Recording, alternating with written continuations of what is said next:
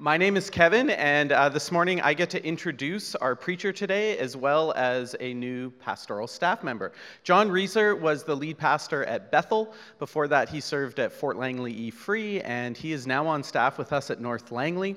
He and his wife, Emily, I have got to know very well over the last seven months. It's crazy how fast it's been, but I have come to really love and appreciate John, both as a friend and as a pastor, and I'm so excited that he and I are both going to be launching this Aldergrove campus together, and he's going to be an associate there at Aldergrove, and we are having a lot of fun working together, spending time in the office and making plans for what this campus is going to look like. So I'm going to invite John up. He's going to be sharing, and I just want to introduce you. So let's give it up for John.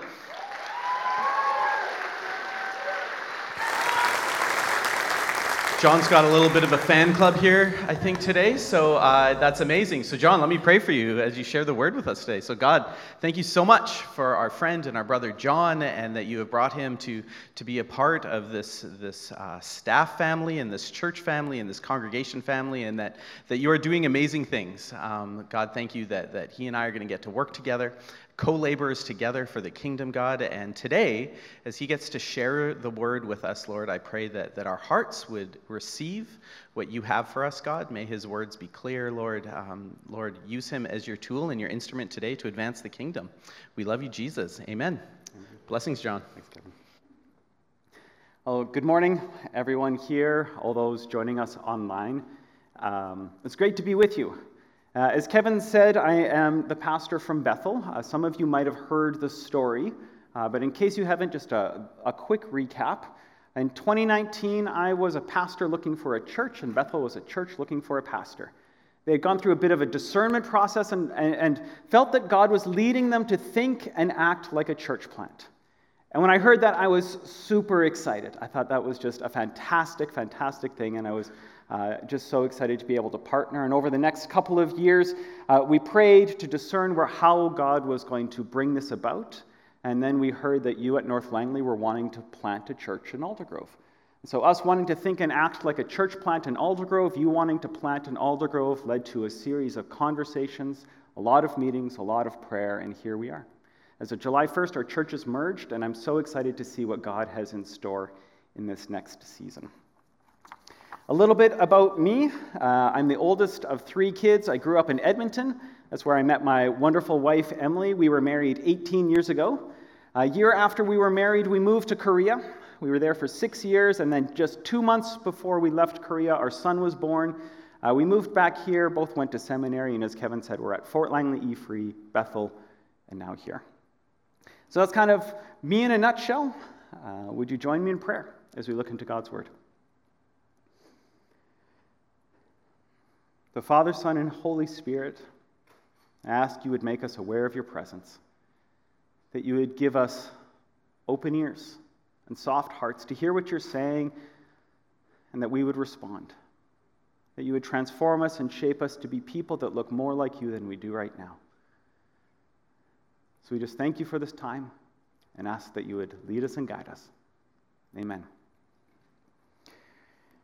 Over the past few weeks, we've been looking at the Gospel of Luke. And for 4 weeks, it was different kinds of things. It was Jesus talking to Pharisees, talking about kingdom. And Spencer preached a sermon about how Jesus is the stronger man. Corey preached on how leadership should be humble, genuine, and outward focused. Tim preached on how not all lights are equal.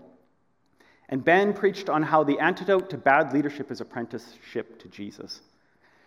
Now, last week, I was in with the kids' ministry, and just as an aside, you have a phenomenal group of people working with the kids here at North Langley. Yeah, absolutely. With Michelle and Carrie and Christy and Carly and all of the volunteers, just phenomenal people investing in the lives of the next generation. And so as I say this, if you feel a tug on your heart as God is leading you to get involved, that would be great. But there's just a wonderful team. But because I was in kids ministry last week, I missed the sermon, so I had to catch up on it online. And it seemed to be that Kevin was preaching about how he liked the movie Mean Girls. But I continued listening, and it was actually about how God is a good Father who calls us forgiven, loved, and cared for. And this week, we are looking at how to waste a life. You did hear me correctly. It's a nice, light summer topic, how to waste a life. So if you woke up this morning and you were thinking, have I wasted my life? Perfect. That's what we're talking about. If you woke up this morning and that is not what you were thinking, the Yorkson campus is having a picnic this morning. And if you leave right now, you might catch the end of it. Now, it's a heavy topic, have I wasted my life? But just because it's heavy doesn't mean it's bad. I think most of us have asked ourselves that question at one point or another. Have I wasted my life? Have what I have strived to achieve and what I'm doing, is it going to be worth anything in the end? So it's a heavy question, but it's not bad. So that's where Jesus brings us today. And so Val read it earlier, but just to set the stage for Luke chapter 12, verse 13, Jesus is talking to his disciples. But a huge crowd has gathered, and there's Pharisees there, and people are overhearing. And so it'd be kind of like if I just started talking to this section over here. And I'm looking over here, and we're talking, and what I'm saying is meant for you, but I'm aware that everyone else is listening as well. So that's what Jesus is doing. He's talking to the disciples, but there's thousands of people kind of overhearing, and they're listening in, and he's talking about kingdom and leadership and talking to the Pharisees. And all of a sudden, there's an interruption, and a guy goes, hey, excuse me, Jesus? Yeah, over here. Can you tell my brother to share the inheritance with me? Now, just a bit of historical context. In Jesus' time, when there was an inheritance to be given out, the oldest son would receive twice as much as anyone else. As an oldest son myself, I think we should bring this back. And we have petitions at the back if you just want to sign those on your way out. I'm just kidding, that's not what we're about today. But there's this guy, and he just asks Jesus, hey, can you help me out here? And we don't really know if what he's saying to Jesus is, that whole oldest son thing's not fair. I want to divide it equally. And maybe he's asking for more than culturally what was supposed to be his. Or maybe his brother took the entirety of the inheritance and he's saying, hey, Jesus, I got nothing. Could you tell my brother to give me something here? And so he's trying to fix an injustice. So we don't know if he's trying to get more. We don't know if he didn't get anything and he's just trying to get something. All we know is that he asks Jesus. So what we have is a problem. We have Jesus, and so we expect a solution. Problem plus Jesus equals solution. And what we expect is for Jesus to kind of pause and let silence settle on the crowd. And then for him to say something like, divide the inheritance in half. And the man is happy, and the Pharisees are angry, and everybody claps, and we're impressed. But what Jesus does is he refuses to engage. He's almost dismissive. He says, who made me a judge? He was a rabbi. He could have spoken into this, but he refuses to engage. Now, usually problem plus Jesus means solution, but here Jesus doesn't talk at all about the inheritance. And why is that? I don't know for sure, but I think there's two reasons. First of all, we hear the son ask Jesus to intervene. And what we hear is one son speaking, but we don't hear the other. We know the request, but we don't know the context. But what Jesus sees is the heart. He sees past what the man is saying. He sees past the situation, and he sees that what's actually motivating this is a heart of greed. It's the desire for more without needing more. It's kind of the definition of greed. Wanting more but not needing more. So Jesus says, okay, you're asking about the inheritance, but actually what's going on here is greed. The heart of the issue is that it's an issue of the heart. So we're not talking injustice here. We're talking greed. So I think that's the first one. Secondly, have you ever seen a kid talk to a police officer? What is the one question the kids will always ask a police officer? And maybe it's just me, but what do you think? What is the one question kids will always ask a police officer? Can I have your gun? And what is the answer? No, there's no yeses. Okay, just confirming. Now, is a police officer mean or cruel or unfair to not hand their gun to an elementary school student? No. And why is that? It's because the gun is part of the power of a police officer, but it comes with the authority of the person as well. And so to hand over the gun is to hand over the power separated from the authority. And power in the hands of an elementary school student, that kind of power is dangerous because power plus immaturity causes problems. And here what we have is a request from a man saying, Jesus, tell my brother to do this thing. Jesus, can I borrow your gun? I've got this thing that needs happening. But Jesus senses that the heart of it is greed, and Jesus is not going to lend his power to a heart filled with greed. Just like a police officer does not lend their gun to a child. And how often are my prayers like that? Hey, God, I have a situation. There's something going on in my life here. And the solution is you need to fix them. So God, would you go to that person and deal with them because then my life's going to be better? And oftentimes when I pray a prayer like that, what I find is God actually says, okay, we're going to set the situation aside and we're going to deal with your heart. And oftentimes the prayers we pray, the reason that they are not answered is because we pray just to get what we want, or we pray to fix someone else, and God says, okay, we're going to set this aside and we're going to look at your heart. And it's amazing how often that when God looks at our heart, and when we're transformed at a heart level, how often the situation is not so urgent anymore. So Jesus sidesteps the issue. He addresses the greed, but he doesn't lend his power. And then he speaks to the crowd. It's kind of like if you imagine a teacher supervising an exam. And the teacher is walking kind of up and down the rows of desks.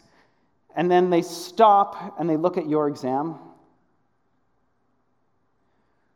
Please remember to read all of the instructions.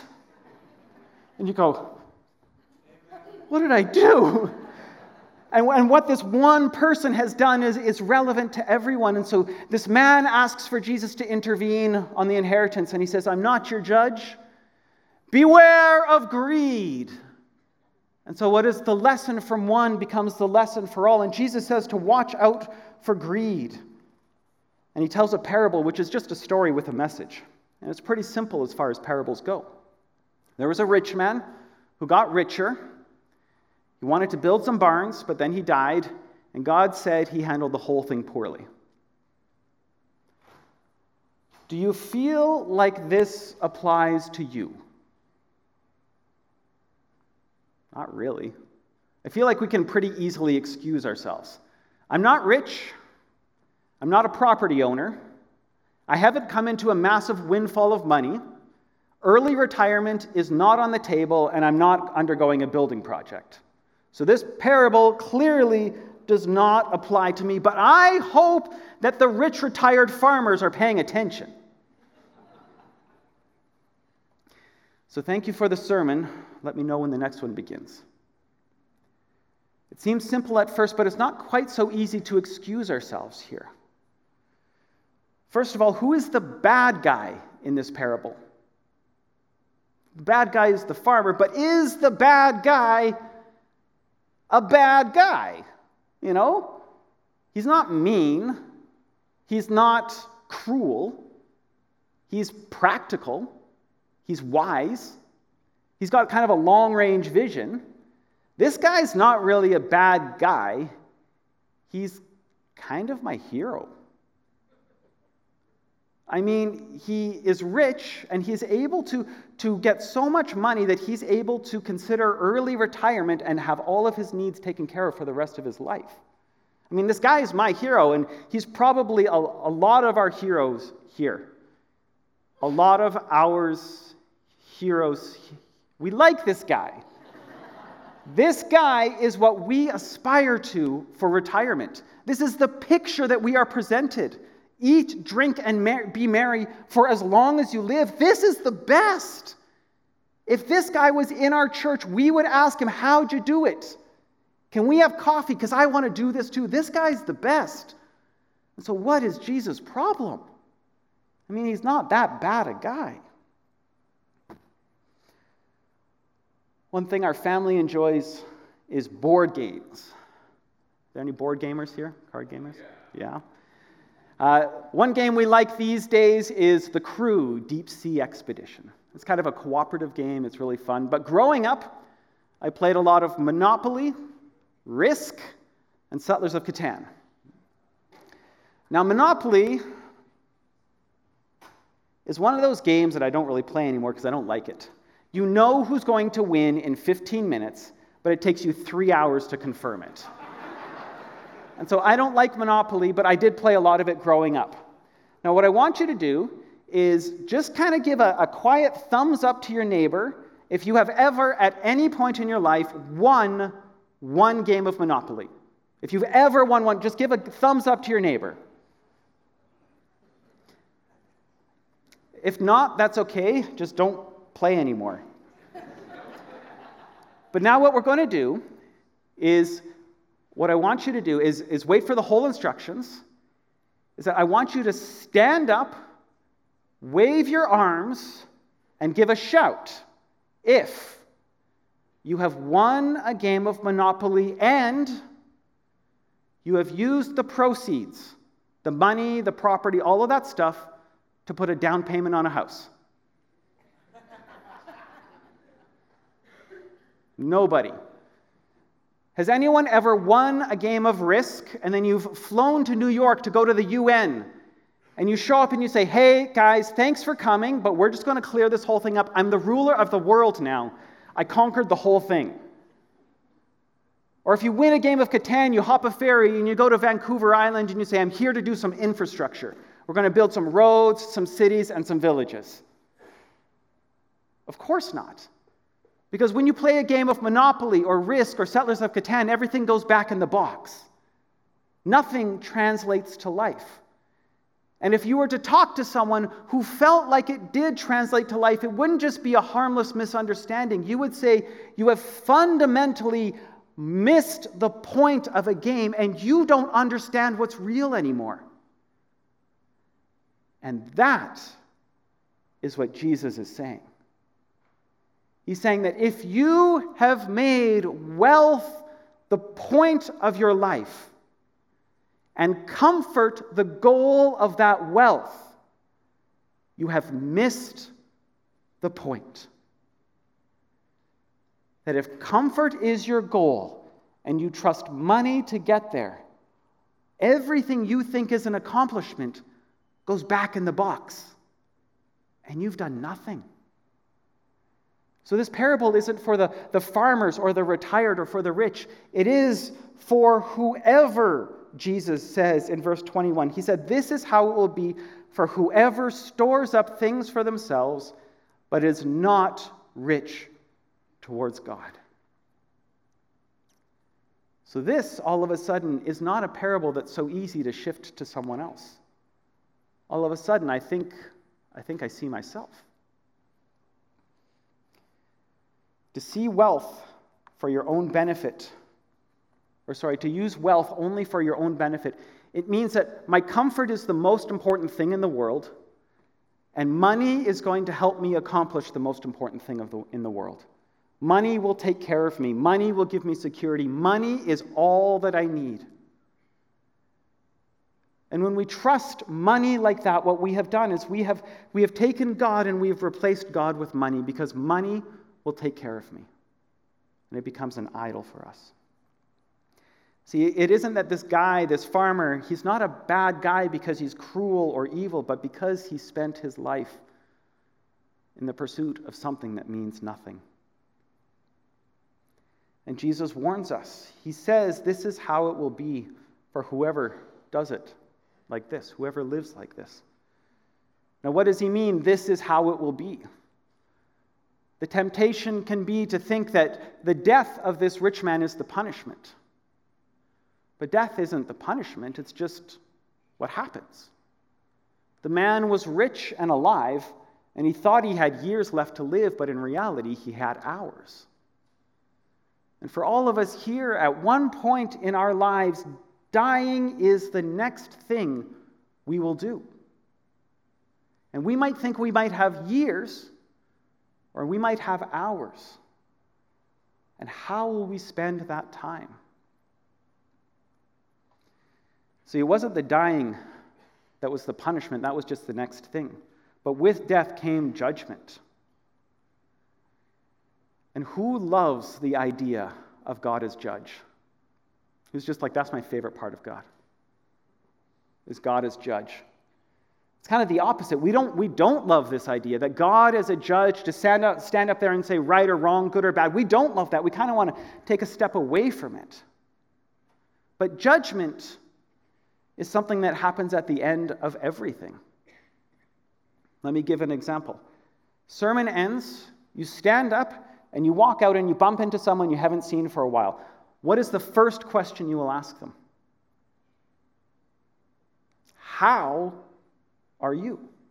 How is your year? How is your job? How is school? You're going to say, render judgment for me. Is your life good or bad? Is your job good or bad? And if you tell me good, I will celebrate with you. And if you tell me bad, I will say, let me pray with you. And so we judge everything at the end. How was your coffee? How was the movie? How was the sermon? A little long, but it was okay. We judge everything at the end in our lives.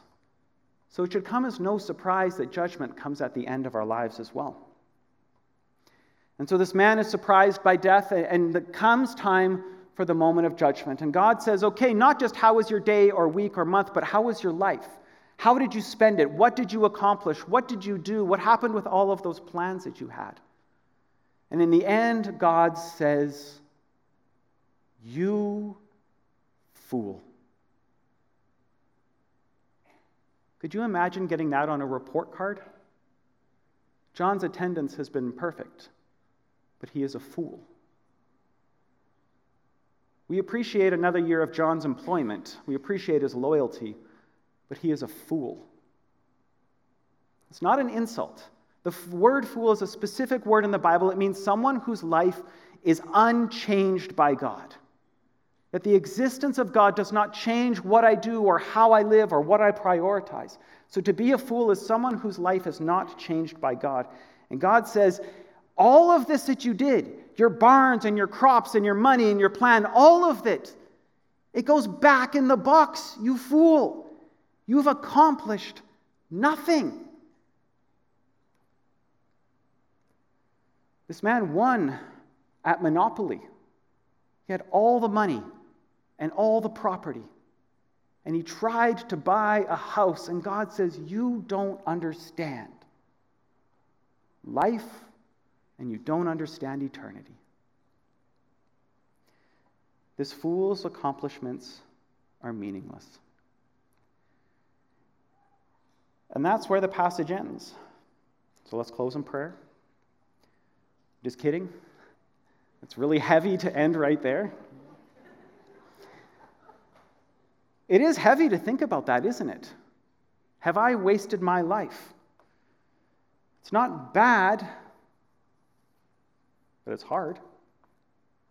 But asking the question, it's like allowing the Holy Spirit to take the truth of the Scriptures and apply it to our lives in the same way that an MRI can scan what's going on inside. If you ever had an MRI, it's kind of noisy, it's claustrophobic, and can be a little uncertain. But an MRI is a diagnostic process. It looks and says, okay, this is what's going on inside. And now that we know what's happening, we can deal with it. And so looking at this passage, it can be hard to ask the question, but it's a diagnostic process where the Holy Spirit comes and says, yeah, this is what's going on, but now we can begin to deal with it. And so it's a heavy passage, but really there's only good news coming out of it today. Because either the Holy Spirit says, yeah, that's going on. You are spending your life in pursuit of comfort and wealth, and today is the day that can change. Or the Holy Spirit searches and he says, actually, it's not there, and the way you are living your life has eternal significance. So it's only good news. Either today is the day it gets better, or it's been getting better all along. Because after the diagnosis comes a prescription. And next week, Ben, he's going to continue preaching in Luke, and he kind of has the prescription half. So this passage today, this is the diagnosis. Is this going on? And next week is okay, so if that's going on, this is how you deal with it. So this week is diagnosis, next week is prescription. So definitely come back next week. But the opposite of a fool is an apprentice. See, a fool's life is unchanged by God. But an apprentice says, Jesus, can I walk with you? Will you teach me? Will you shape me? Will you grow me? Even will you prune me? An apprentice is someone who spends their life in the process of being transformed by Jesus to become more like Jesus. So what we have is the opportunity to be apprentices, to be disciples today. So if the Holy Spirit nudges us and it turns out that indeed we are pursuing our comfort through wealth, then today can be the first day of significance. So I'm going to pray and say, Holy Spirit, we invite you to apply the truth of the Scriptures to our lives. Give us open ears to hear what you're saying and soft hearts to respond. Amen. So 3 questions here. First of all, do I need my wants? Do I need my wants? Jesus begins his discussion by saying, watch out for greed. It means to be on your guard, to be vigilant, to be constantly looking out. It's like if you're driving on the Trans-Canada and there's someone beside you who's not staying in their lane. You got an erratic driver. You're going to drive both hands on the wheel, maybe ready to honk. You're going to be watching them because at any moment they could come in and try and sideswipe you. And Jesus says, have that attitude of watchfulness. Be on the lookout for greed because it can pop in at any time. And what greed does is it shifts your wants and turns them into needs. See, the rich fool wasn't a fool because he was successful or practical, but because he prioritized his comfort above all else and trusted money to get him there. In the end, he was living a monopoly life, and it all goes back in the box. Now, it doesn't mean you can't want to retire. It doesn't mean you can't save for retirement. It doesn't mean you can't enjoy retirement. But it does mean that leisure and pleasure cannot be the goal of retirement. That leisure and pleasure, they can be there, but they cannot be the goal of retirement. And you might say, well, I'm pretty far away from retirement, so this doesn't really apply to me. Well, what about weekends and vacations?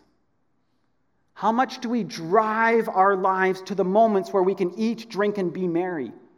How much time and effort and money will we spend just for that goal? So whether it's retirement or weekends or vacation, this cannot be the goal of our lives. I like to cycle. I have a bike. I have a good bike. I love my bike. But do you know what I would love? Another bike. Do you know what kind of bike I would like? A new bike.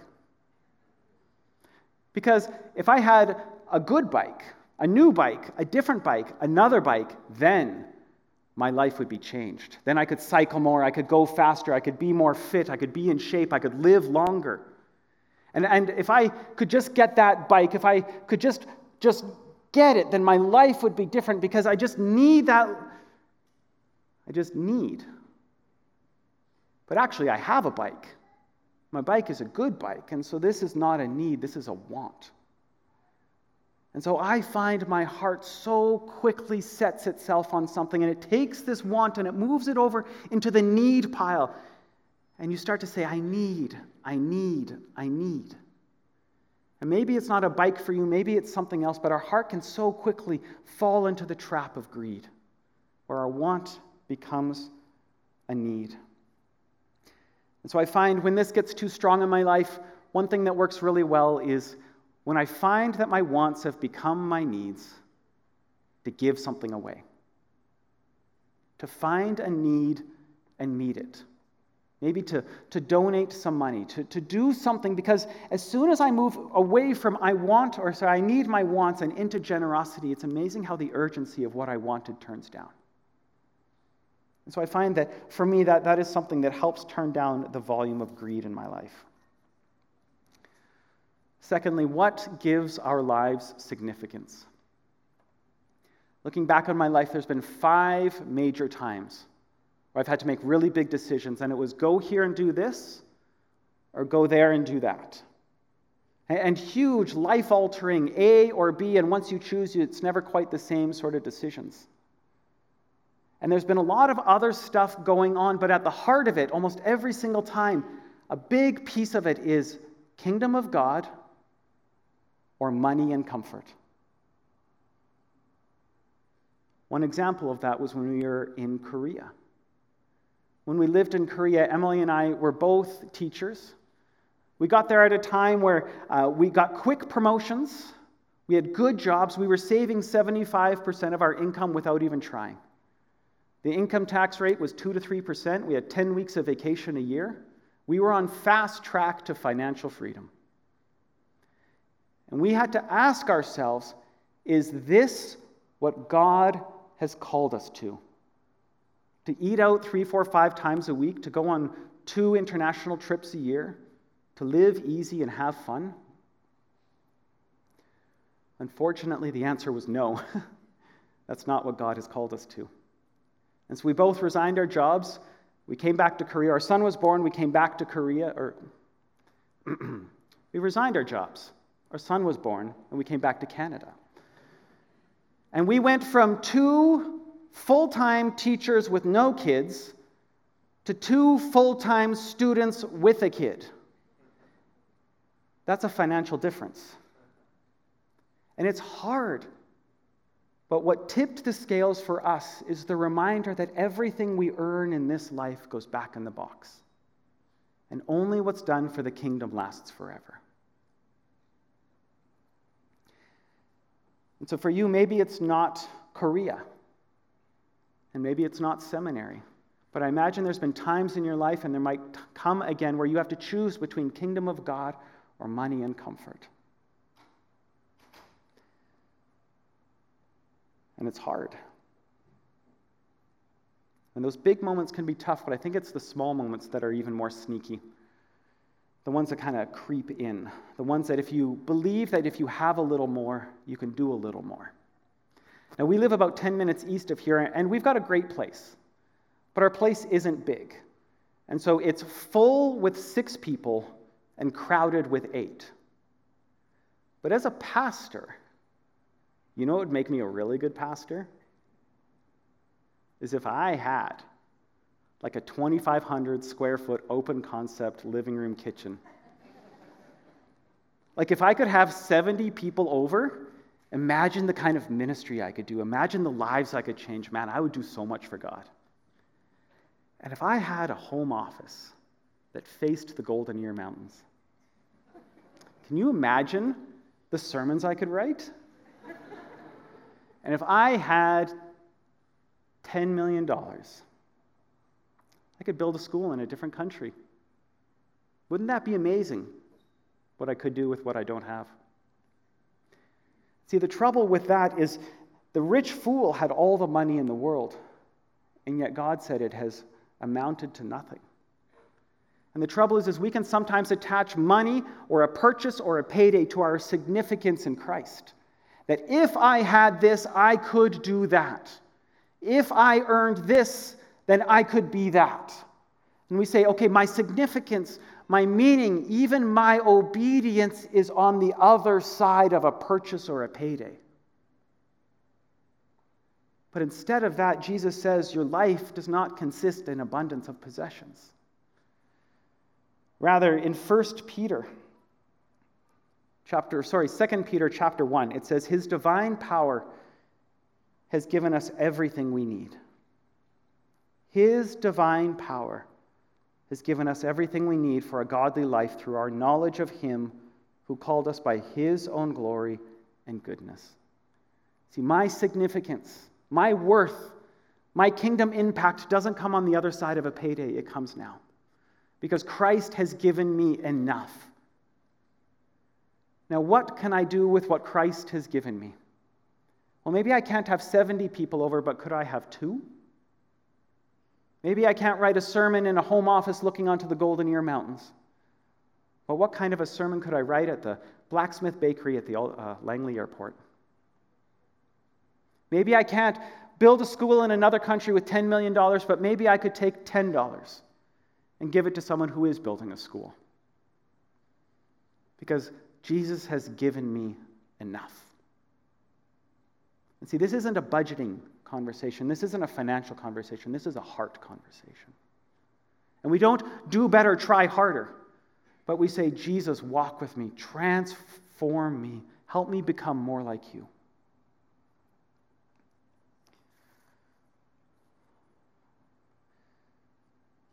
Finally, third question. Does God think I am rich? Does God think I am rich? It's kind of a weird question, isn't it? Why would you say it like that, John? I mean, how do we know what God thinks? Well, the way we can know what God thinks is we ask Him. Because our relationship with God is not hypothetical. We don't have a relationship with the idea of God or the stories of God. We have a relationship with the person of God. And so if we want to know what God thinks, we can ask Him and say, God, do you think I am rich? How would the story of the rich fool have ended differently if he had involved God in the conversation? Hey, God, just had this huge harvest. I was thinking of building barns. God says, well, you've got like 6 hours left to live. Okay, God, I'm going to give some of this away. There we go. Involving God in the conversation would have transformed him. Now, what about us? How would it transform our lives to involve God in the conversation of what we do and what we pursue? We're going to do something a little bit weird now. So I'm going to ask you to just give me a little grace. What I want you to do is to grab something, grab a wallet, a purse, a credit card, a $5 bill, and hold it in your hand. So for everyone to grab something that represents money.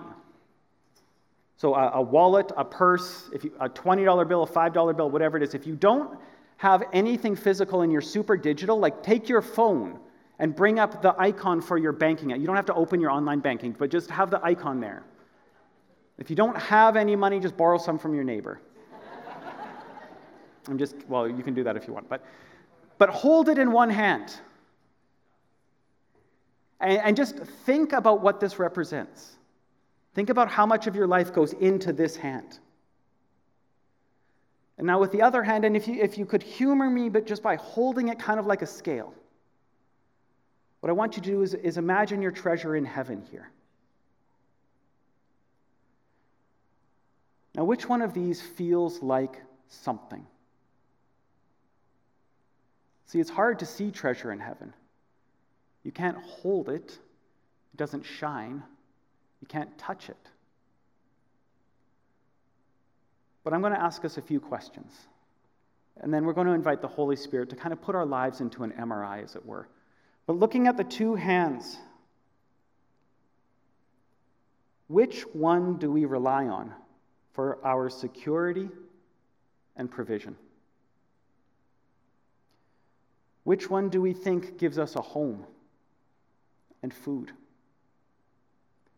Which one will protect our family, our health, and our future?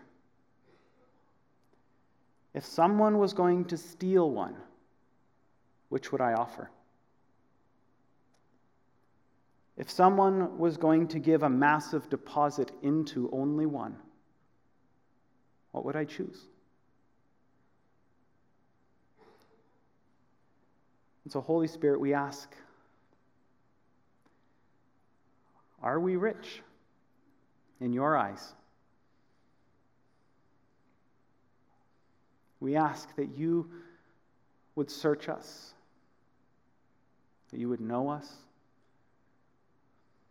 and that you would convict us of sin, where we have trusted money, where we have pursued comfort,